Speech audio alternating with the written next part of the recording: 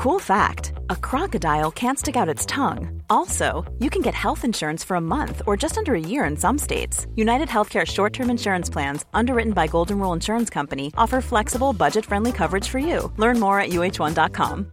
This is Paige, the co-host of Giggly Squad, and I want to tell you about a company that I've been loving, Olive & June. Olive & June gives you everything that you need for a salon-quality manicure in one box. And if you break it down, it really comes out to $2 a manicure, which is absolutely insane. It's also so easy to get salon-worthy nails at home with Olive & June. The difference between how your nails used to look when you did them yourself and now with the Mani system is a complete game changer. The best thing about Olive & June, too, is it's a quick dry. Dries in about 1 minute, lasts for 5 days, and full coverage in up to 1 to 2 coats. Visit oliveandjune.com/perfectmani20 for 20% off your first system. That's oliveandjune.com/perfectmani20 for 20% off your first system.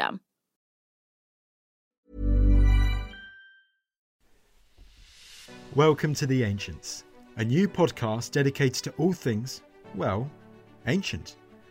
I'm Tristan Hughes, and in each episode I'll be chatting with a world-leading historian or archaeologist about our distant past.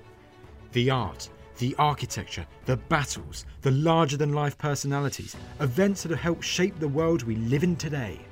From Neolithic Britain to the fall of Rome, from the Assyrians to Alexander the Great. Today I'm joined by Jim Crow. Jim is a professor at the University of Edinburgh. He's a Roman archaeologist and he lectured me a few years back when I was studying at Edinburgh University. And in particular today we're going to be talking about Hadrian's Wall and Housesteads Roman fort. Jim has done excavations along the length of the wall, particularly at Sycamore Gap, that famous tree where all those postcards are taken. But for this podcast we are talking mainly about Housesteads, the amazing archaeology that has survived at that Roman fort, the latrines, the barracks, the wall itself, and what all this amazing archaeology can tell us about life on the frontier. Enjoy. Jim Crow, it's a pleasure to have you on the show. Hello. Hi, Tristan. We haven't seen you for a long time. No. For all those listening, Jim was once my professor at the University of Edinburgh, and I have many fond memories. So we're here today to talk about the archaeology of Hadrian's Wall, some of the most remarkable in the entirety of the Roman Empire, would you say? Yeah, I mean, Hadrian's Wall, in terms of its preservation and also the longevity of its study, is the best known frontier in the Roman Empire. It's convenient that it's not as long as the frontiers in Germany and elsewhere, and it's more accessible than some of the frontiers in North Africa and in say Syria. And it has been studied since Elizabethan times. And in some ways, that's one of the challenges of Hadrian's Wall, is that you need to be aware of what folks have said in the past. There's a real depth of scholarship, and it's important that even working in the 21st century, we don't just look at what we can see today, but we're also alert to what people have studied in the past. And you mentioned this depth of scholarship. So for some of these famous forts along Hadrian's Wall, had there been excavations occurring over more than 100 years ago? Well, Housesteads itself, it's not the earliest fort to be excavated, but it's certainly excavations started there, quite serious, and you could almost say scientific excavations in the 1820s by a local clergyman, the Reverend John Hodgson. And Hodgson's work was actually very significant, actually much more significant in terms of the results and the way he published them than later on in the 19th century. And then subsequently, Housesteads became the focus for quite extensive, not really scientific excavations, but clearances. And then right at the end of the 19th century, in 1898, the Newcastle Society of Antiquaries funded an excavation which was led by a young academic from Oxford, a man called Reginald Bosanquet, who later on became professor at Liverpool. And he effectively excavated over one season and provided almost for the first time, a complete plan of a Roman fort. Certainly the first complete plan of a Roman fort from Hadrian's Wall. Is this what makes Housestead so significant? Do you think its construction is similar to other forts along Hadrian's Wall, or does it look iconic in its design? There are certain aspects which are distinctive, but what's critical about Housesteads is that, and this may apply to other forts, and certainly the excavations at Vindolanda, which, although it's not on the wall, is very close to the wall and had a life along with the wall. But Housesteads has the great advantage is that it was, after the Romans left, there was very, very little activity on the site. There was a limited amount of agricultural activity from the 16th century onwards. And then in the 18th and 19th centuries, there was just one single farmstead on the fort. I mean, it's remarkable to think that in Roman times, there were perhaps up to 1,500 people living there. And then after the Romans, after the empire had fallen and all the rest of it, after that period, the site was completely deserted. Now, this is comparable to what we can find in other parts of the Roman world. I mean, Syria or North Africa. But it's fairly unusual in that sense that we do have this sort of remarkable level of preservation. So the level of preservation is in part due, as I said, because of the post-Roman abandonment of this site. Yeah, sure. I mean, other sites were abandoned and not occupied, but Housesteads, because it's fairly isolated, it was a less obvious place to go and steal stones from. So when antiquaries went there the first significant antiquaries went there in the early 18th century, what astonished them really was the level of preservation. You know, there were sculptures lying around, there were bits of buildings sticking out of the soil, and it was a remarkable scene.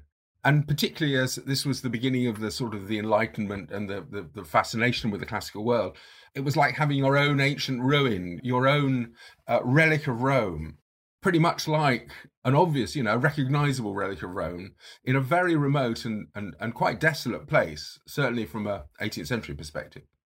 Wow. And so, of course, in the early 19th century or 18th century, obviously they don't have the technological advancements we have today. So these finds, these monuments and stuff, were they visible to the naked eye? Oh, yeah, there was a lot that could be seen. That was basically the situation in the 18th century.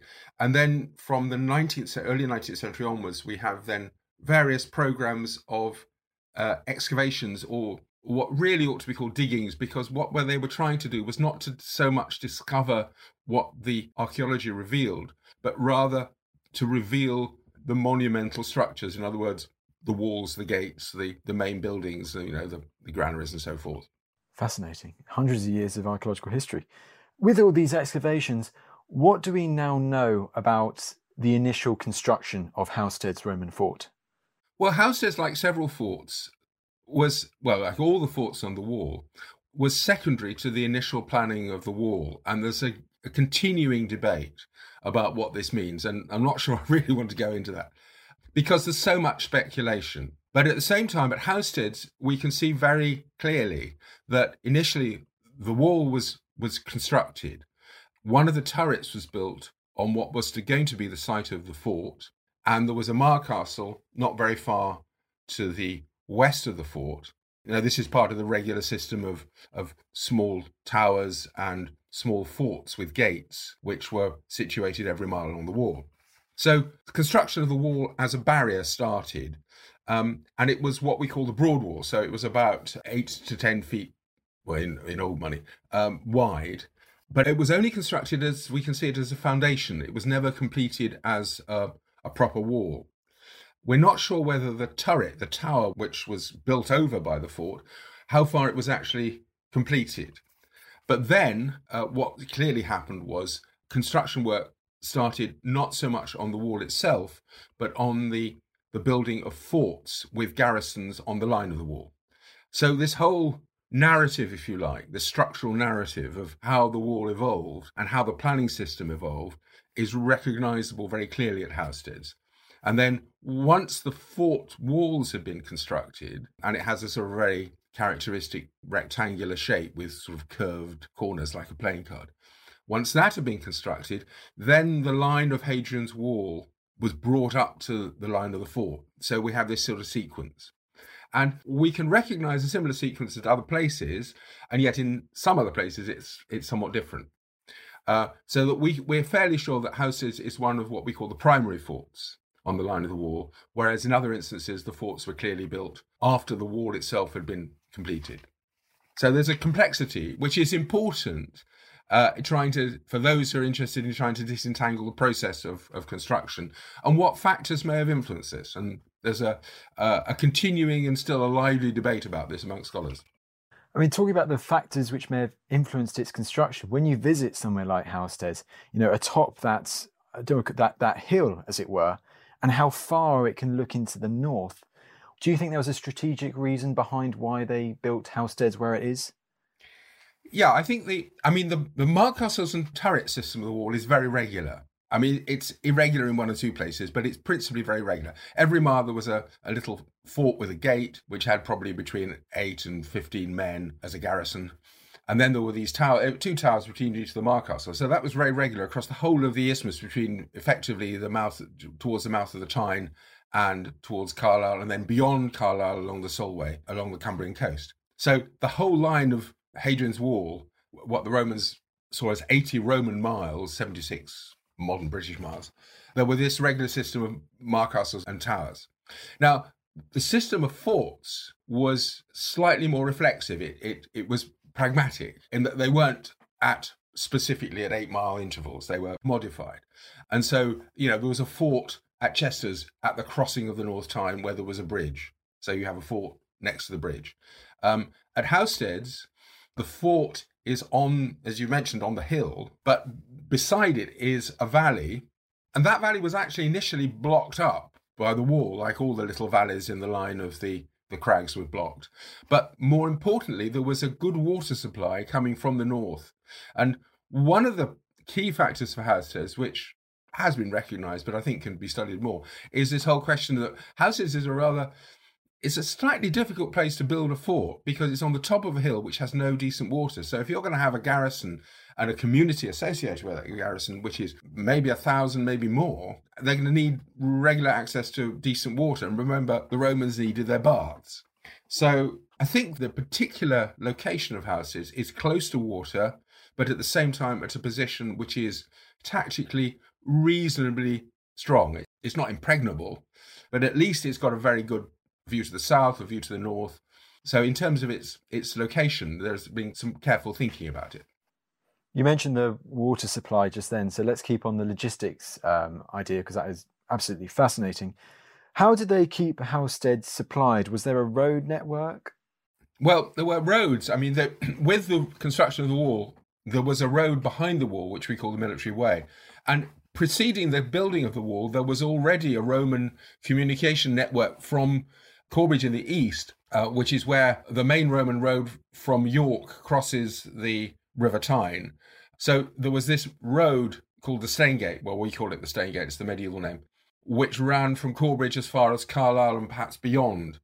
And that's the road that goes through Vindolanda. So it's set back a little from the line of Hadrian's Wall, but relatively close to the line of the wall. So that was one of the main communication systems. And then there was this road which linked all the Mark Castles, towers and forts, which was just set back a little way from the wall itself. And then there were link roads, and we know there was a link road between Housesteads, say, and Vindolanda. So there was a link road from Vindolanda up to Housesteads and the line of the Staingate. So communications were important because, Housesteads is in a landscape which is certainly since medieval times has been largely pastoral rather than arable. There's very good preservation, and we can see a lot just by looking at the landscape and looking in the right sort of ways and recognising the physical features. So we know there are lots of communications. And then there would have been routes from Housesteads to the north. And significantly, originally, Housesteads had a gate, one gate in the north, on the north wall. But then that was changed a little later by the construction of a gate in the gap just to the east, which is called the Nag Burn, through which this water supply runs. And that gate was then constructed because the other gate was found to be sort of rather impractical. That tells us that communications through the wall at the forts was actually important to the Romans. Communications through the wall at the Mark Castles was less important, but communications through the wall at the forts was important. And in turn, that suggests to us that, the garrisons in the wall were not simply there to sit on their bottoms and play games. They were actually potentially to be active north of the wall as well. So that sounds like one of the great confusions that might emerge. It wasn't just the garrison was there on Hadrian's Wall to defend against possible attacks from the north. Were they, with these gates, were they managing people coming through from the south to the north and from the north to the south? They could have been. There's a lot of debate, and to be fair, there's a lot of speculation about this. Potentially they could have been, and certainly in the past, when the Roman presence was seen as, let's say, a rather more positive aspect of life in northern Britain, then it was argued that the Nagbone Gate was there so that the Romans could communicate more effectively with the British populations who lived north of the wall. I think these days we're not necessarily, well, not everybody, but many scholars are taking a slightly more negative view of the Roman presence, that the Romans weren't there for the good of the local British population. They were there for their own good primarily, and for ensuring the effective security of the province to the south. And in able to actually achieve that, they then had to, they would have had to have been much more active to the north. So I think the gates were there as much as anything for practical, military, tactical and strategic reasons. Fair enough. With regards to the garrison stationed at Housesteads, what do we know about these soldiers? What we know about the garrisons, for the most part, archaeologists getting rather clever these days, and it's using all sorts of scientific techniques. So we can identify from bones, we can identify where people grew up and all that sort of thing. However, we don't have any bones from Housesteads, and we don't have many bones from which we can identify as soldiers' bones from Hadrian's Wall, in fact. That's one of the big gaps. And there are parts of Roman Britain where we have scientific evidence which suggests we have a very sort of cosmopolitan population coming in from across the Roman world. Fine. So on Hadrian's Wall, for the most part, we have to rely on other methods, and there are lots of sources. And primarily this is the evidence derives most of all from inscriptions. And there are a whole range of inscriptions. And one of the advantages of somewhere like Housesteads is because it was abandoned, because nobody was there, and because it's a bit cold in the winter, and so it never has a very significant population. It has a very extensive haul of written stones, a whole range of things. Some of these are rather sort of, they're official inscriptions, and they tell us about emperors and governors and officers and the construction of buildings. Sometimes they tell us that sometimes they're tombstones, and they give us the names of people and so forth. And so there's this very large and extensive range of what we refer to as the epigraphic record.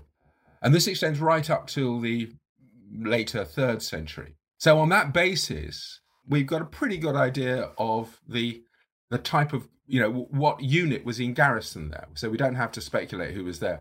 And we know that the unit that was in garrison there for most of the time was the first cohort of Tungrians, who were originally raised in what is now southeastern Belgium. And they were German speakers, although it's on the cusp of Germany. So rather than speaking a Celtic language, they spoke a Germanic language. That's originally. So we know about them, and at one stage they were before they moved to Housesteads, before the construction of the fort at Housesteads, they were actually in garrison at Vindolanda. So we can track them, we can move around.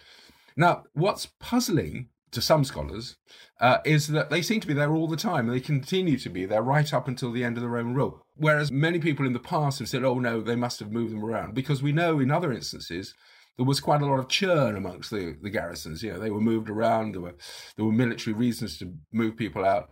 And after all, Hadrian's Wall was built, and then within a few years of its construction and after the death of Hadrian, the Romans then started to build another wall in Scotland, which we call the Antonine Wall. And presumably, at least part of the garrison from Housesteads, and we know about these, again, there's some inscriptions from there. We know that some of that unit was up on the Antonine Wall. But they then seem to have come back to Housesteads.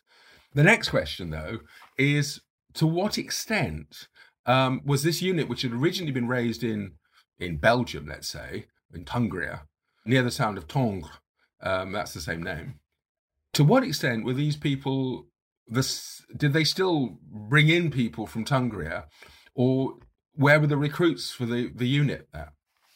And there's been a lot of discussion about that over the years. It used to be the case that people had presumed that the majority of the people were recruited locally in Britain. And there is evidence for that. But from Housesteads, it's quite interesting that from the excavations in the 1970s and from looking at some of the various other inscriptions, there's an extensive number, or a number, let's say, of German names, which are much more typical of people who lived in Tungria than the people who would live in Roman Britain. So that sort of implies that was a sort of link still between Tungria and Hadrian's Wall. But I think before people accept that, I mean, we're going to have to get something slightly, a bit of scientific evidence would help.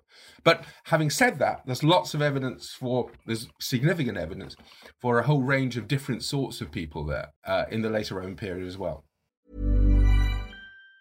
Say hello to a new era of mental health care. Cerebral is here to help you achieve your mental wellness goals with professional therapy and medication management support. 100% online. You'll experience the all-new Cerebral Way, an innovative approach to mental wellness designed around you. You'll get a personalized treatment plan from a therapist, prescriber, or both in a safe and judgment-free space. Your Cerebral therapist or prescriber will outline a customized plan with clear milestones along the way, so you can get to feeling your best. With Cerebral, you're not alone in your mental health journey. We're here to empower you to live a fulfilling life. So take that first step towards a brighter future and sign up today at Cerebral.com/podcast and use code ACAST to get 15% off your first month. Offer only valid on monthly plans. Other exclusions may apply. Offer ends July 31st, 2024. See site for details. Hey, I'm Ryan Reynolds. Recently, I asked Mint Mobile's legal team if big wireless companies are allowed to raise prices due to inflation. They said yes. And then when I asked if raising prices technically violates those onerous two-year contracts, they said, "What the f*** are you talking about, you insane Hollywood ass?" So to recap, we're cutting the price of Mint Unlimited from $30 a month to just $15 a month. Give it a try at mintmobile.com/switch. $45 up front for 3 months plus taxes and fees. Promo rate for new customers for limited time. Unlimited more than 40 gigabytes per month. Slows full terms at mintmobile.com. All right, Ancients listeners, I want to tell you about a podcast that I think you'll like. It's called Mysteries at the Museum from Travel Channel. It's narrated by my fellow History Hit podcast host John Wildman and is direct audio from the hit TV show Mysteries at the Museum. Now on Mysteries at the Museum, Don travels across the US to find the objects that tell shocking stories of American history. You'll hear about the portrait linked to the first bank robbery in American history, and about the failed invention from World War II that became one of the most popular toys for kids. What I love about this podcast is that it's a deep dive into specific objects, revealing the amazing stories they can tell about a person, about a place, or a time in history. It's the detail and laser focus that really resonates with me. Listen to Mysteries at the Museum wherever you get your podcasts. So is Housesteads a good example of the frontier, but also the interconnected global nature of the Roman Empire? Well, I think I would be the first to say it is. In terms of, I mean, I've already mentioned that they brought in, there was still seemed to be some connection between Tungria, which isn't very far after all, and Hadrian's Wall. But we also know from Housesteads that there were other German units in the 3rd century, and these are slightly different. They're not the standard sort of auxiliary unit which made up the garrisons for Hadrian's Wall. And these are some of these come from Frisia, which is actually Eastern Holland and Northern Germany, which is outside of the Roman Empire. And they have slightly more outlandish names. And they also worship some pretty peculiar, by Roman British standards, gods. So there's a whole shrine at Housesteads dedicated to Mars, who was, of course, the Roman god of war. But he's called Mars Thingskus, which is a German name. And he's actually associated with a Germanic god of war, and he has on various inscriptions, there's some terrific inscriptions now at the museum in Chester's, plus a really exciting relief which is associated with Mars, and together with a whole group of female goddesses who are the same as the Valkyries. So the same Valkyries who appear in Norse mythology and in Wagnerian opera. There's somebody with a name almost like Brunhilde there. So this demonstrates the numbers of sort of Germans who were in Housesteads in the 3rd century. And they brought with their own gods. So religion is a good way of trying to define this connectivity. And the other thing, which is really, I mean, apart from the sort of standard range of Oriental cults that you find at Housesteads, like Mithraism, which you find elsewhere on Hadrian's Wall. And there's a very fine Mithraic sculpture from Housesteads, although the Mithraeum itself, which was excavated at the very early in the 19th century by John Hodgson. In addition, there's a less impressive inscription. If you go into the new museum at Newcastle, it doesn't sort of wow you. until you actually look at the text. And this is an inscription which is about a vow to the god Apollo. Fine. Okay, Apollo is one of the pantheon of the Roman Greek gods. But it's a particular shrine of Apollo in Claros. Now, Claros is in what is now Western Turkey. In other words, it's Western Asia Minor. It's that sort of very rich, very, it's part of the Greek world, basically. So this reflects a vow to the Clarion Apollo.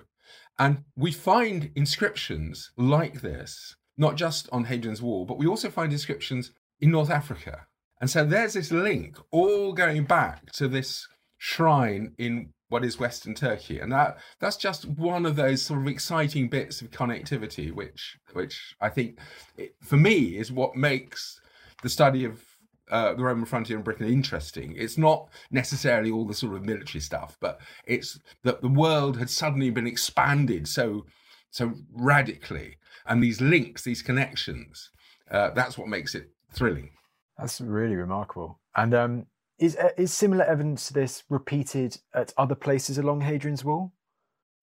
Yeah, in different sorts of ways. The other obvious one is from South Shields and from which is by the mouth of the Tyne, and from Corbridge itself, which is set back from the wall, but was a town on the crossing of the River Tyne. Now, for Corbridge, you have an inscription, a tombstone, and from South Shields you have another tombstone, and they refer to an individual. It may not be the same individual, may just be the name is the same, but the man's name, just as these names, like these German names, this man's name is really exciting because it comes from Palmyra. In other words, it comes from the Syrian desert, and Palmyra was the great trading center. Sadly, it's the place that got smashed by ISIS a few years ago.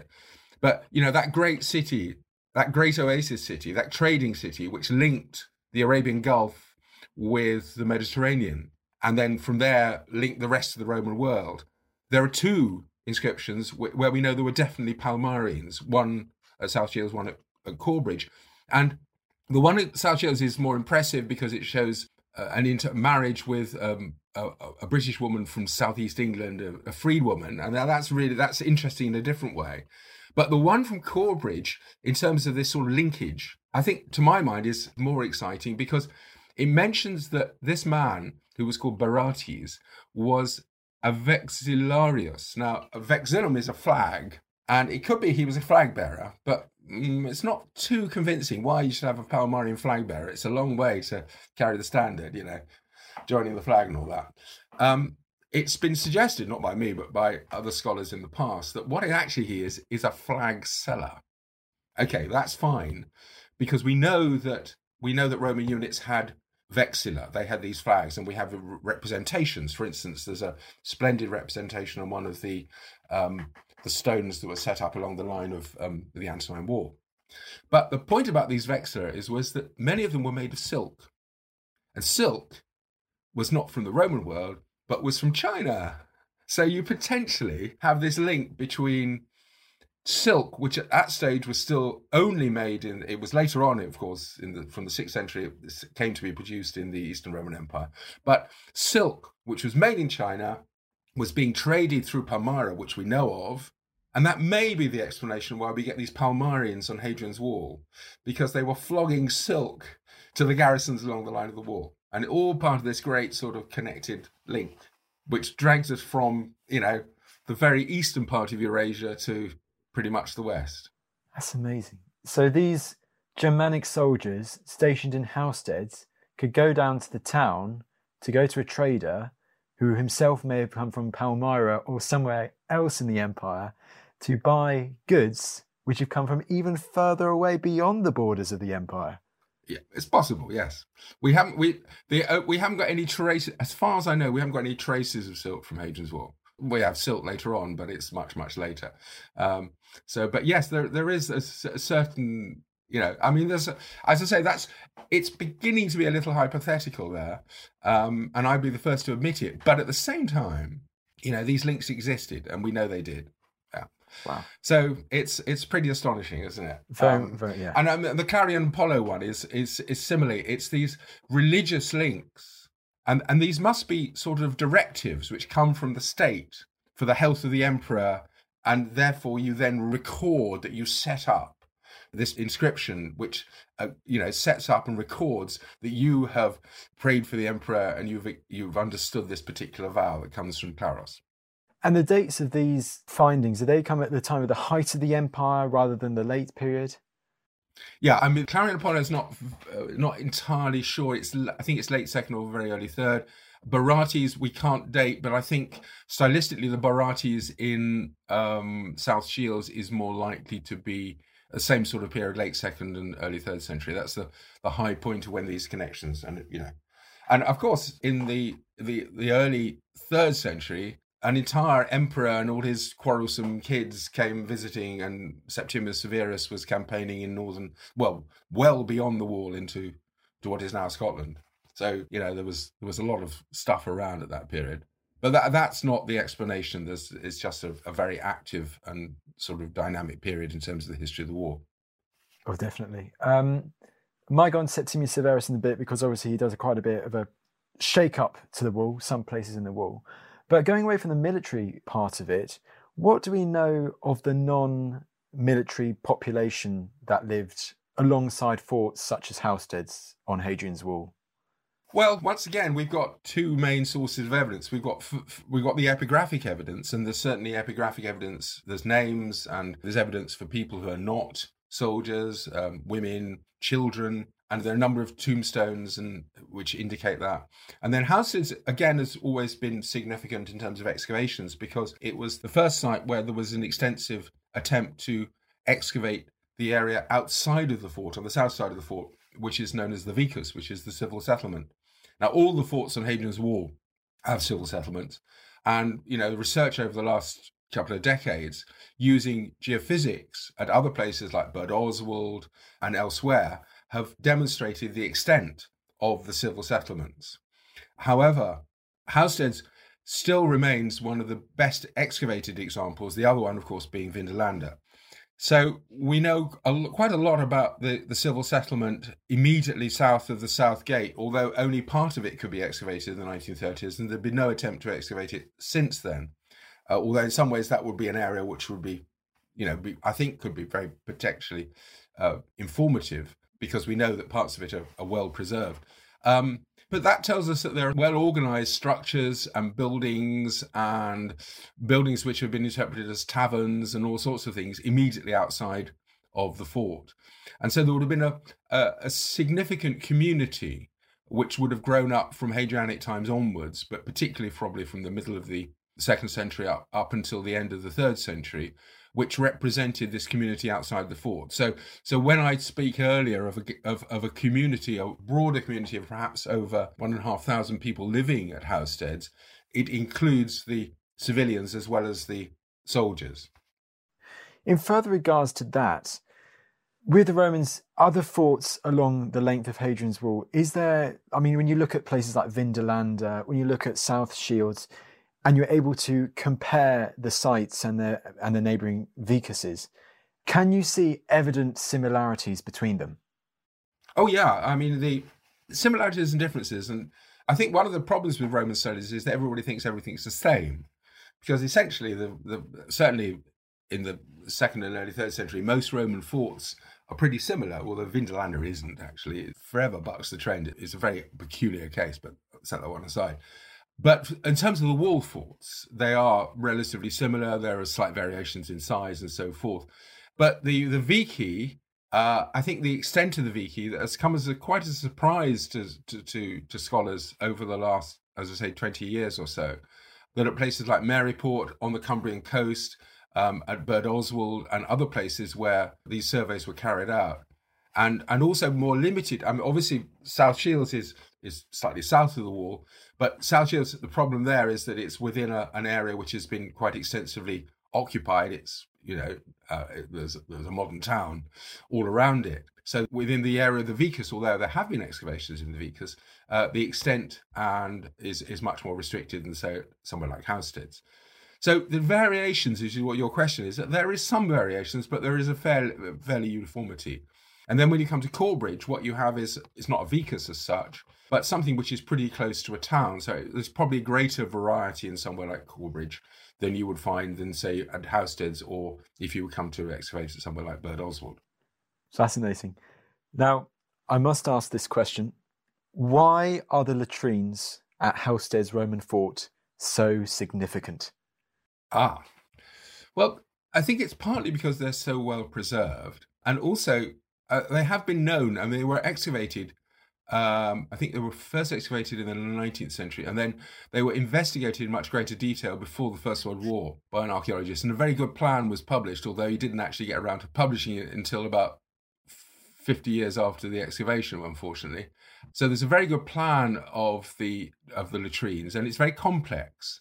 And part of the complexity is the problem at Housesteads of not having a good water supply.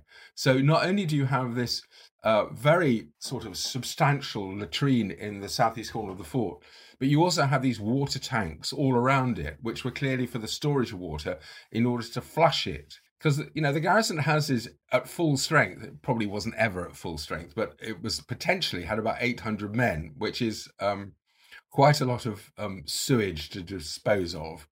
And if the basic way of flushing this place is, you know, rainwater, at Chester's, there is a latrine and it's associated with the bath building, but the latrine at Chester's is actually flushed by the water coming out of the baths. And Chester's is actually fed by an aqueduct. So there's a regular supply of water, whereas Housesteads is largely reliant on rainwater harvesting. In other words, what can be collected in cisterns.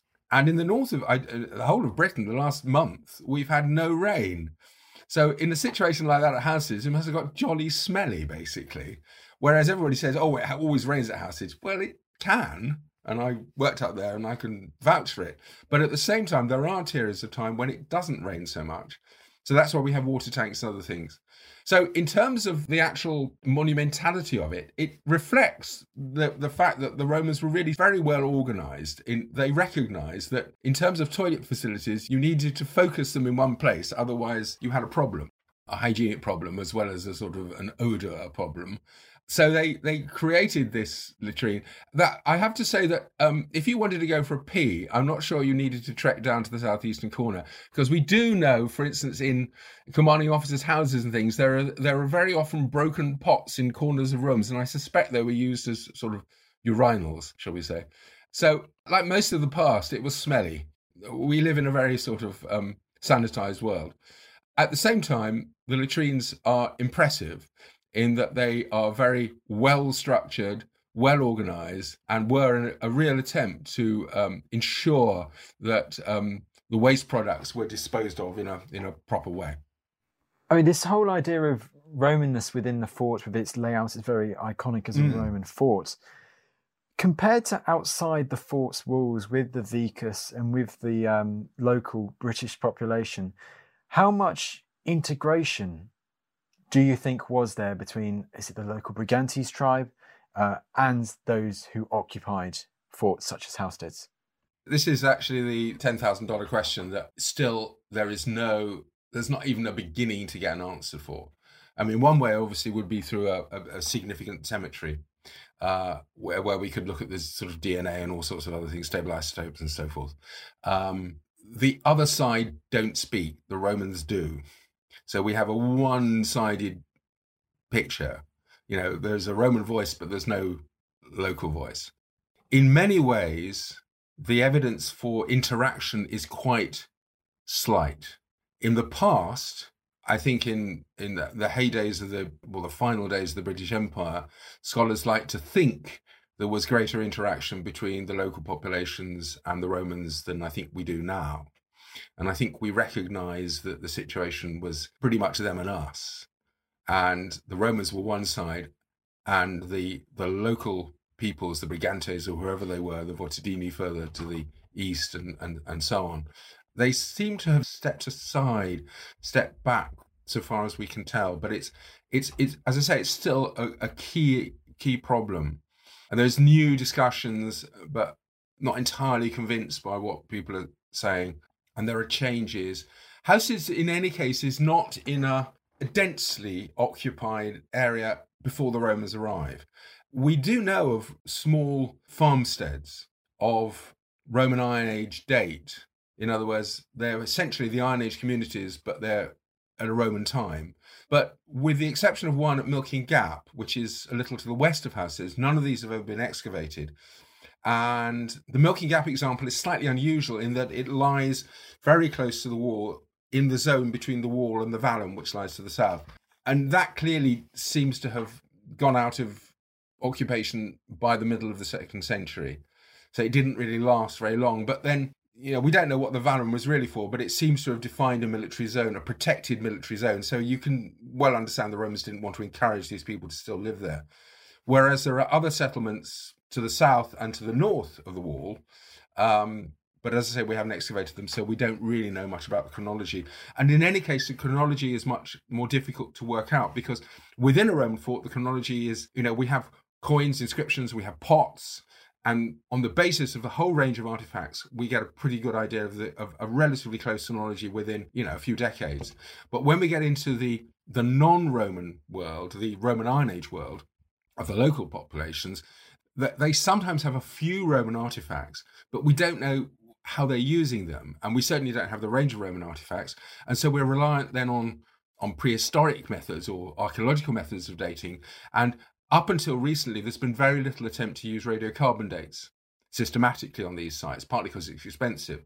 And until we have a much more extensive use of radiocarbon dates, we're going to be the picture's never going to be very clear. There has been an exercise, and this is the difference between the area around Housesteads and further to the east, close to Newcastle, a number of excavations over the last 15 years, where they were part of projects which were funded by developers, commercial archaeology.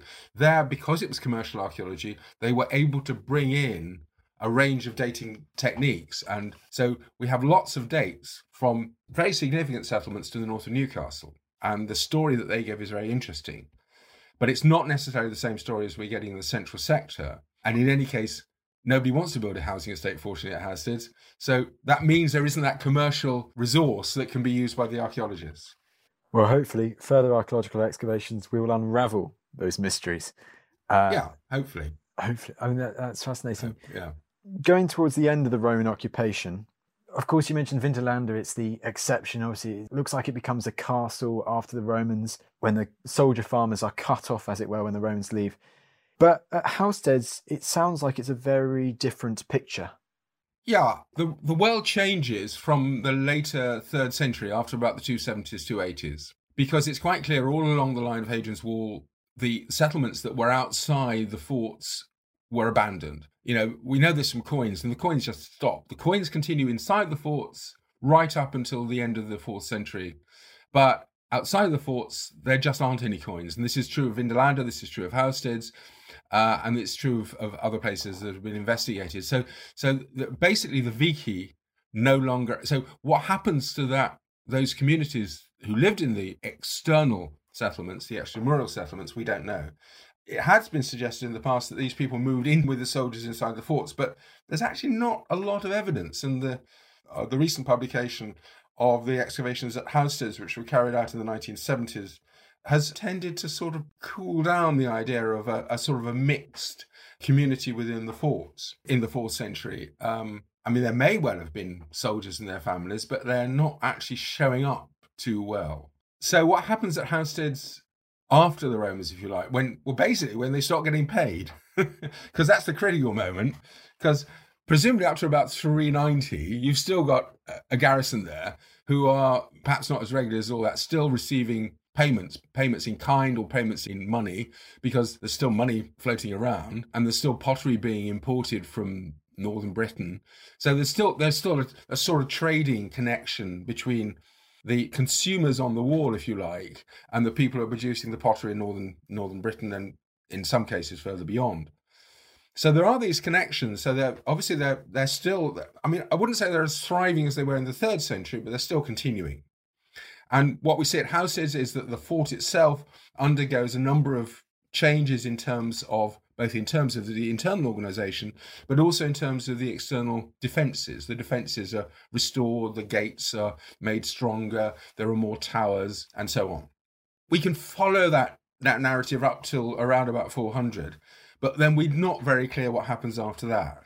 We don't have the evidence that they have from Vindolanda in terms of inscriptions and other evidence which suggests there are certainly communities living at Vindolanda into the 5th century. So we got no physical evidence from Housesteads in terms of artifacts, which you do have at Vindolanda. What we do have at Housesteads, and this is intriguing, is that there's a building which is clearly very late, which was excavated in 1898, and we know of from plans and photographs, which has an apse. It's set aside, it's not very large, it has an apse which points to the east. Very close to that building is one of these water tanks, but inside the water tank is a burial which was inserted. Now, the actual bones haven't survived, and we don't know when it was discovered, but there's clear traces that there's a burial which is of a late Roman, early medieval type, which is a kiss burial. In other words, it's lined with stones. So this is very close to this rectangular building with the apse. And it's been, I suggested that, in fact, what we have here is actually a church. And then subsequently, it was suggested that there's a building at Vindolanda, which was a church, and another building which was possibly they're really just small chapels. From Housesteads, we've got no other Christian evidence, but they now have some evidence which was subsequently found at Vindolanda, again suggesting a Christian presence, and they also have this post-Roman Latin inscription also from Vindolanda. So there's certainly evidence from Vindolanda of a community continuing into the 5th century and possibly later. Housesteads are more difficult to see, but there is this late evidence for some form of potentially Christian shrine, and also some other slight buildings on the remains of the late Roman barracks. Fascinating. I found it remarkable what you've said over the last hour, how much we know about Roman life on the frontier from Housesteads, but also how many mysteries still abound. Yeah. What we still want to know, yes. I mean, that's the it's not just the fascination, but it's the challenge as well. Indeed. And it's a challenge now it's a sort of different sort of world insofar that, well, it's even worse in the contemporary world with this current pandemic. But in terms of the resources which are going into archaeology these days, we, over the last 25 years, with the exception of Vindolanda and some excavations at places like Birdoswald and Maryport, most of what we know about the new evidence from Hadrian's Wall comes from commercially funded excavations and also the excavations at South Shields. One of the things we need to rebalance in overall studies of Hadrian's Wall, I think, is that we've learned a great deal about what's happening in the east, basically in the Newcastle area, both north and south of the Tyne, and also in some sites on the west. And previously, the central part of Hadrian's Wall, which includes Vindolanda, and of course, there's been much continuing excavations at Vindolanda, which are continuing to reveal new evidence every year. But we also perhaps need to refocus onto the central sector so that we can sort of, what we know about the central sector, previously we knew much more about the central sector, but now we're finding things elsewhere. And we need to sort of focus our questions and say, how do we see what's happening there? And is this happening elsewhere along the line of the wall, so we get a much greater holistic picture? I mean, that's one of the problems. So Sunlight Housesteads still has the potential, but of course we then have to find out who's, Historic England or English Heritage, whoever is the current manager, how far they're prepared to finance it. That's not to say that a national body like Historic England isn't prepared to fund excavations, because they have, I don't want to criticise them, because after a period of significant national austerity, they have still retained major projects, whether they're projects in the West or projects elsewhere in Britain. So they're working in a much tighter budget and in a different sort of environment than when, for instance, the Newcastle project was working in the 1970s. Well, I hope and I'm sure there'll be very good news in the aftermath of this pandemic for the central section of Hadrian's Wall. And Jim, you are definitely doing your parts of your excavations. Before I started teaching at Newcastle, I had, for a younger man, a great job of excavating the line of Hadrian's Wall for the National Trust between Castle Nick and Sycamore Gap, and the bits that have now become pretty iconic in all the postcards. I think there's even you can even get in a jigsaw puzzle of Castle Nick. But yeah, so I excavated the wall and excavated the Mar Castle at Castle Nick, that's 39. excavated the wall in front of the tree at Sycamore Gap. That was until Robin Hood, Prince of Thieves, came along and made it much more well-known internationally. And also I excavated the section of wall at Peel Gap, which is a section of wall with a tower in it. So yeah, those are excavations which I'm returning to and trying to get published, hopefully by the end of this year. Fantastic. I look forward to reading that in the near future. Jim, thanks so much for coming on the show. Pleasure, and I wish you all the best.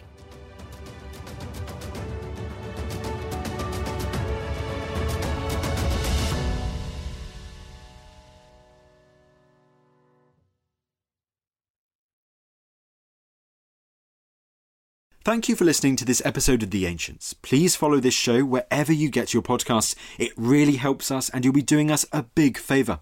Don't forget you can also listen to all of these podcasts ad-free and watch hundreds of documentaries when you subscribe at historyhit.com/subscribe. As a special gift, you can also get your first 3 months for just £1 a month when you use code ANCIENTS at checkout.